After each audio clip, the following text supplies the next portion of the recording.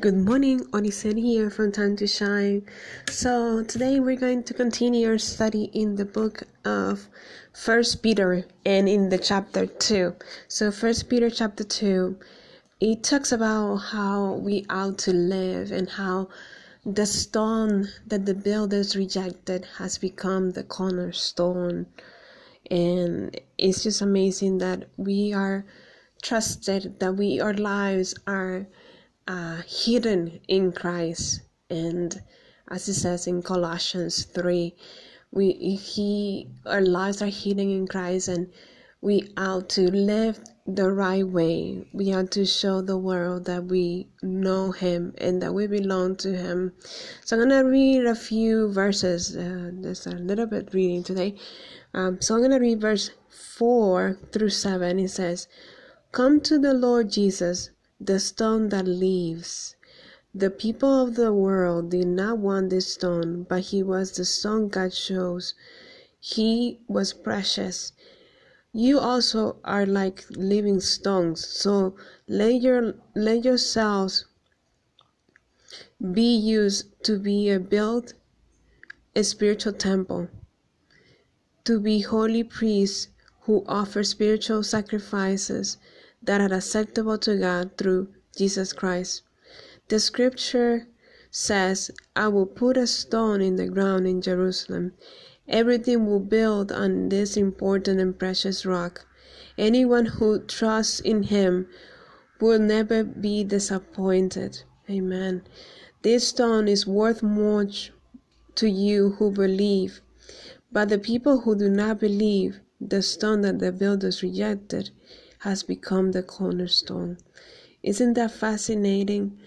That this rock, this important and precious rock, Jesus Christ, is our cornerstone, and we ought to believe and trusting Him, because we will never be disappointed.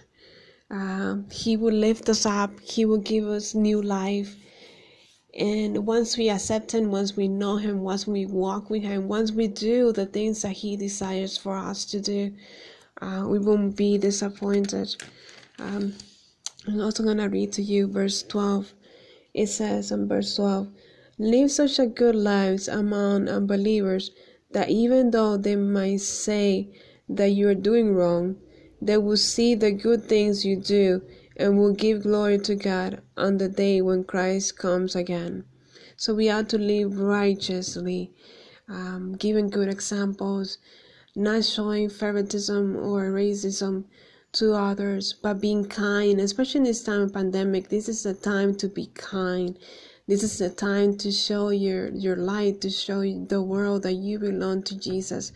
The time to show that we might not have a lot, but we share with others. I encourage you to give from a giving heart, from a heart that is gracious and how would I say that is thankful of what God has entrusted us with. So I'm also going to read verse 16. It says, "Live as free people, but do not use your freedom as an excuse to do evil. Live as servants of God. Show respect for all people who love the brothers and sisters of God's family. Respect God and honor the King." Amen. That was verse 17 as well.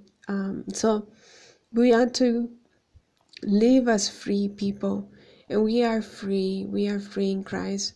I know there's a lot of protests, and because of the things that people have done to our African Americans brothers and sisters, and this is a time to show that we care. This is a time to show that Black Lives Matter. And God, He's precious. He loves diversity. He loves diversity. He loves the different kinds of people. He created us different because He wants us to see how beautiful He is and how He has made us uniquely different. And each person is a different being, different from the inside and out.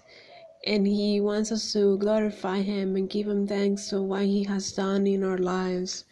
So I was going to read to you verse 22 through 25. It says, He had never sinned, and He had never lied. People insulted Christ, but He did not insult them in return. Christ suffered, but He did not threaten. He let God, the one who judges rightly, take care of Him.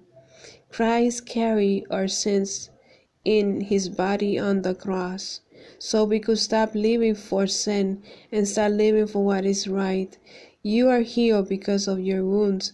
You were like sheep that wander away, but now you have come back to the shepherd and overseer of your souls. Isn't that fascinating? Jesus never sinned. He never lied. Wow. And this part, people insulted Him, and He didn't insult them in return. He suffered, and he didn't threaten them.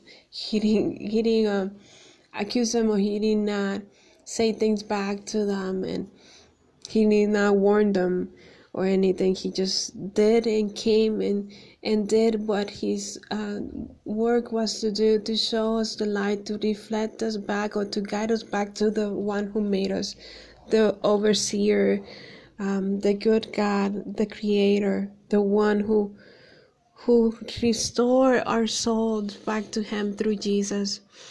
So I encourage you today to read 1 Peter chapter 2. It's packed with a lot of goodness about Jesus and how we ought to live. And I pray that this time on this pandemic, we show the light as we are in the light, that we show the light of Christ from our inside out to people around us, and neighbors, friends, and family, to show the light that Christ is in our lives. This is the time to show it, and this is the time to be the church that God has created us to be, and to be united in Him. Also, for all the protests and for all the injustice that has going on with our brothers and sisters in Christ, the African American community, pray that justice will be served. Pray that this will not stop here, that the protests were not done in vain, but that at the end there will be flourish, there will be good.